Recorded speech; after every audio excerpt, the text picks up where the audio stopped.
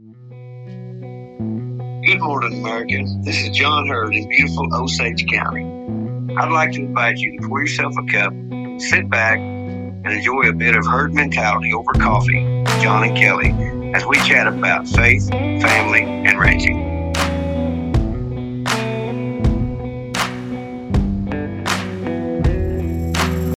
Take two. All right, go for it. Okay, so it's Friday night. We're sitting out here in the pasture in Osage County listening to the wind shake the house and blow through the chimney as the norther's blowing in. It's 1st of December, Osage County, Oklahoma. And I'm out here in John HURD's living room. It's actually our living room now. Yes, it is. It is one of our living rooms. Because we got married last weekend. We did. Last Friday night we were having sort of like a rehearsal supper with all the family and everything, and this Friday night and this Friday night we've been dancing in your living room and singing old Charlie Pride songs. Charlie Pride songs, Christmas carols. Yeah. We did a little caroling in the living room together. Yeah, we did. We may have to put one of those clips in this podcast of us singing Rudolph or something. I don't know. We may just throw it in this clip. Makes me feel like Girls' Day. This is about as good as dancing out on the patio. That's what we do in the wintertime. We just sing. When you're sleeping, he knows when you're awake. He knows if you've been bad or good. So be good for goodness sake. Hi. You better not cry. You better not pout. I'm telling you why. Santa Claus is coming to town. To the Osage. To the Osage. Santa Claus is coming. I know he's a-coming. He's flying this away, babe. He's Coming to town. We butchered that one. Well, as much as I love your voice, I like singing with you too. Even though I can't harmonize. I think we did good together. Well, all the women out there will know how special it is to have a man that sings to you. Yeah. So we've talked, our Coffee with John and Kelly is always about faith, family, and ranching. And we've talked on all three subjects. Not a lot in depth, but we've kind of hit the topics because we've only got 4 podcasts out there. But since we just got married, I think it would be a good thing on this one if we talked family. Because, there's probably some other couples out there listening to us where maybe they're combining 2 families into one, You and I have our unique stories where you were single bachelor man for 20 years. 20 years, yes. And just became a married man again. And I was single and on my own for 7 years ahead of marrying you. And so we've got 2 families that we're bringing together, and those dynamics and our hearts in that. Can we go there tonight and talk about that? Sure, we sure can. It's a complicated, area for, families to blend. Mm-hmm. Especially when they're like ours. They're all older, and we even have grandchildren. Yeah, altogether there's 18 in our family now. As the good Lord has blessed us, we seem to be blending very well. Yeah. Now I've known your family because Amber, your daughter-in-law, has a store in Pawhuska. When I was the tourism director, I wrote a magazine article on her and interviewed her and her mom. She was gracious enough to let me use her boys in some commercials while they were out roping a dummy on the sidewalks of Pawhuska. And I fell in love with your family before you and I were seriously seeing each other.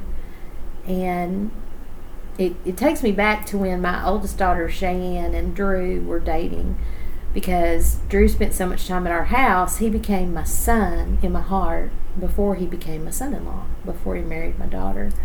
And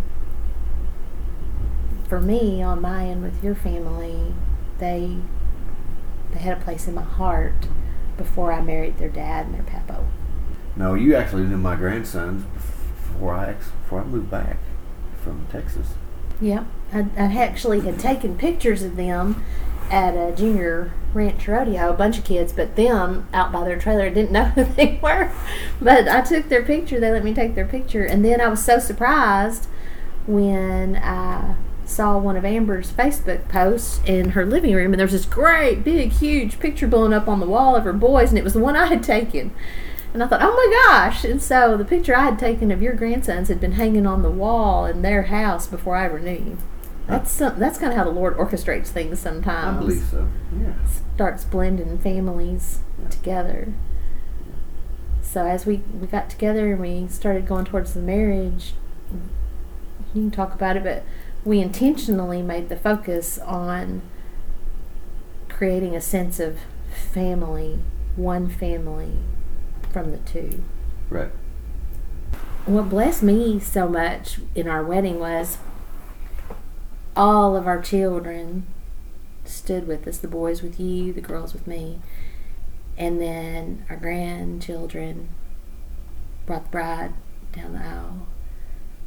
And I know what we have, our chemistry is rare, but I feel like the gift that we've been given in the uniting of our families, it's also rare, because how many grandchildren see their granddad or their grandmother get married, but like my grandchildren just fell head over heels for you because you're just that type of person with kids, and yours for me and me for them before you and I walked down the aisle, that they all came together. And I thought, what a memory that they're going to have of the day Pigeon and Papo got married. You know, I think the big catch on what really drew us to be able to join our families, and it's all wrapped around having big hearts, and accepting and loving. You know, it's all about love to begin with. But you know, to be able to share that and to think of your children and your grandchildren, you know, in a way that you worry about their hearts, number one. And it's just by the grace of God that all the hearts were open to accept what's going on. And you'd think it'd be tough, but it wasn't. Well, not only did it feel right, but it's like it was just meant to be. Yeah. From day one. Mm-hmm. It just makes me think back on the day one, you know, when I first met you and we talked and was on and off for probably 4, 5, 6 months, back and forth. Kind of what it takes to make a happy family. What does it take? Well, number one, it takes love and understanding and knowing, you know, your children. Because that's our biggest, you know, you and I talked quite a bit about, you know, our kids, because that's been our number one, you know, priority, to raise and protect them, and, you know, not bring negative into their lives with any sort of relationship, you know, and you know, so it wasn't hard for you and I, because it just felt, you know, right. And, you know, we've talked about it a time or two about, you know, the blessing of you and I being together, because we've been there and done that, seen things, and we knew that in our minds that we was never gonna, or we thought we'd never, you know, fall in love and get married to anybody. I'd given up, pretty much just was settled in. You know, through our relationship, we figured out that we loved each other. You know, sure enough, loved each other, understood each other, Mm-hmm. you know, became friends. And I think that's the most important thing. And I think that to happen and to grow, it takes vulnerability. Sure it does. Yeah. And so many times that's the hardest hurdle is to allow yourself to be vulnerable. It is, but I think we've talked as well as trust in a relationship. Trust is one of the most valuable things you can have in a relationship. And once you get trust that you believe is the right amount of trust, I guess, then you can open up and become vulnerable. It's okay. And maybe it takes some seasoning, age, growing up a little bit. So I trust you. Thank you. I trust you too. And I think after being, through bad relationships, that's the number one hurdle to get over, is to be able to trust. And to be able to love. Sure. And you know what else? To be able to dream. Because too many Right. times we talk ourselves out of our dreams or settle for bare minimum so you don't run the risk of being disappointed. Right. And I'm so not disappointed with you. And I'm so excited to be dreaming with you. I like our dreams. I do too. Talk to the men out there, John. Oh, yeah? Yeah. I mean, there's a lot of crappy husbands out there. I know there's probably a lot of crappy wives too. But I'm just like, you know what? I think you've got a message. I think you've got wisdom to impart to men out there on what it takes to be a father, what it takes to be a provider, what it takes to love a woman. Because women, we can be kind of difficult to love sometimes. Oh, I know. No. Not that I know that you guys can be tough to love and live with, but and none of us are perfect by no means, and I'm not perfect, and I wasn't perfect, and we talked in an earlier podcast about me working and just keeping my head down and just working, and I know that that's what young men do, or the majority of them do. You want to be a provider, and you're raised to think that you've got to be the breadwinner, and if you're not, then you don't meet standards. You're not doing your job. If I had it to do over, which I wouldn't have known it back then, but your family comes first, and you've got to learn how to balance your job and your family and your relationship. But any of the men listening now that's looking for a wife, I really think that friendship is very important, and the trust. You can't be happily married and by having secrets or not being able to trust. Mm-hmm. You have a really good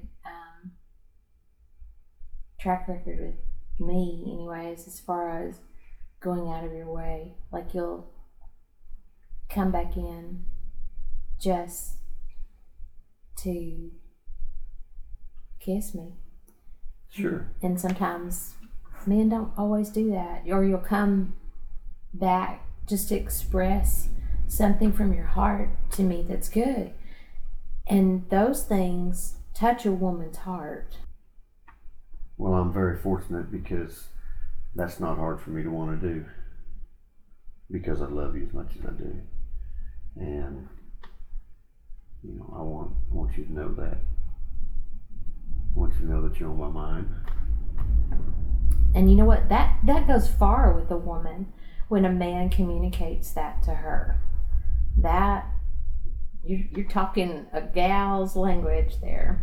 Again, like I said, it's easy for me with you. Well, I'm blessed. But I think if other men knew the value and the value of the gift they're giving their wives when they do that, they might not just have a passing thought, but they might act on it. Yeah. Which would be good. Mm-hmm. It's easy for me to say that you're the one for me. You're the one I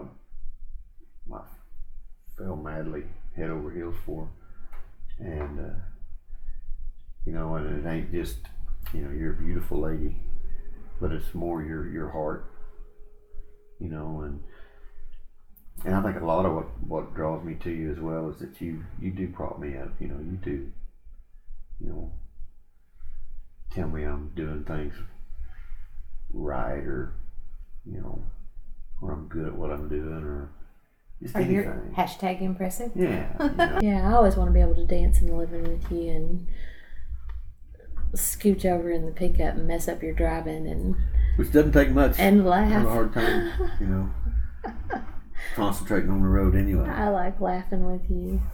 We do a lot of laughing. Mm-hmm. Well, it's good. It's like just good. Pigeon.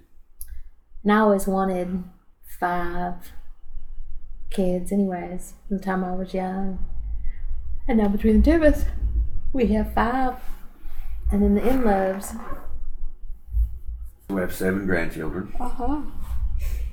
Yep, and we want to be a blessing to their marriages by being the type of grandparents that, number one, they can trust their children with, and who offer from our hearts to, you know, be those grandparents that would keep the kids and stuff for a little while to allow them to invest in their marriage from time to time. No, I like that a lot, and I agree 100%. Mm-hmm. And I want to be the grandparents that dance at their weddings. Me too. And really want to teach them how to dance. Oh yeah, we like need to do that. We do.